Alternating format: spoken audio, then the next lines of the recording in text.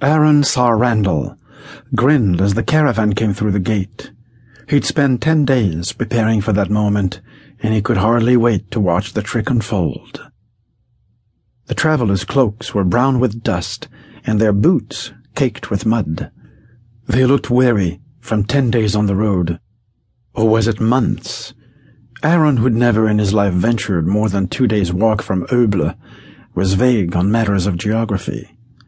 No matter.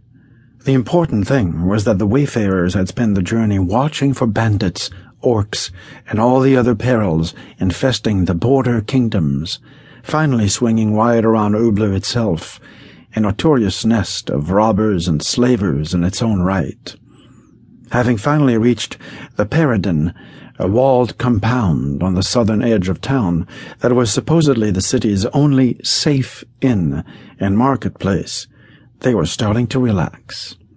It was natural, inevitable, and he could see it in their faces.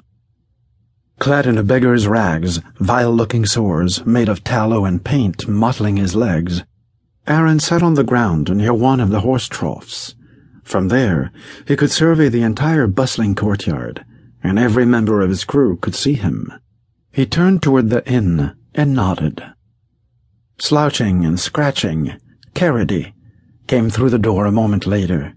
She was a big, brawny woman, but pleasant of face, and possessed of a merry, generous nature. Aaron thoroughly enjoyed the occasional nights he spent in her bed. Beholding her there, though, few would have envied him the experience. The brown stain on her teeth and layers of padding around her middle made her uglier than nature intended, but it was primarily her ferocious scowl that transformed her into the very image of a shrewish wife. She cast about until she seemingly spotted Gaveth sitting at one of the outdoor tables. The scrawny little man had mastered the art of looking like an ass, the better to cheat, swindle, and lift the purses of the unwary, and he'd exercised that peculiar knack to the utmost for the job at hand. His garish, straw-stuffed doublet proclaimed him a would-be fop devoid of any vestige of taste. Pomade plastered strands of black hair across his crown in a ridiculously inadequate attempt to hide his bald patch. Gems of paste and glass twinkled on his fingers.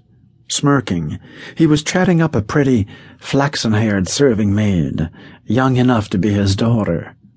She was no doubt enduring the clumsy flirtation only for the sake of a generous tip. Gaveth had paid the lass a great deal of attention over the course of the past few days, much to his supposed spouse's displeasure, the two of them making sure that everyone staying or working at the pair noticed.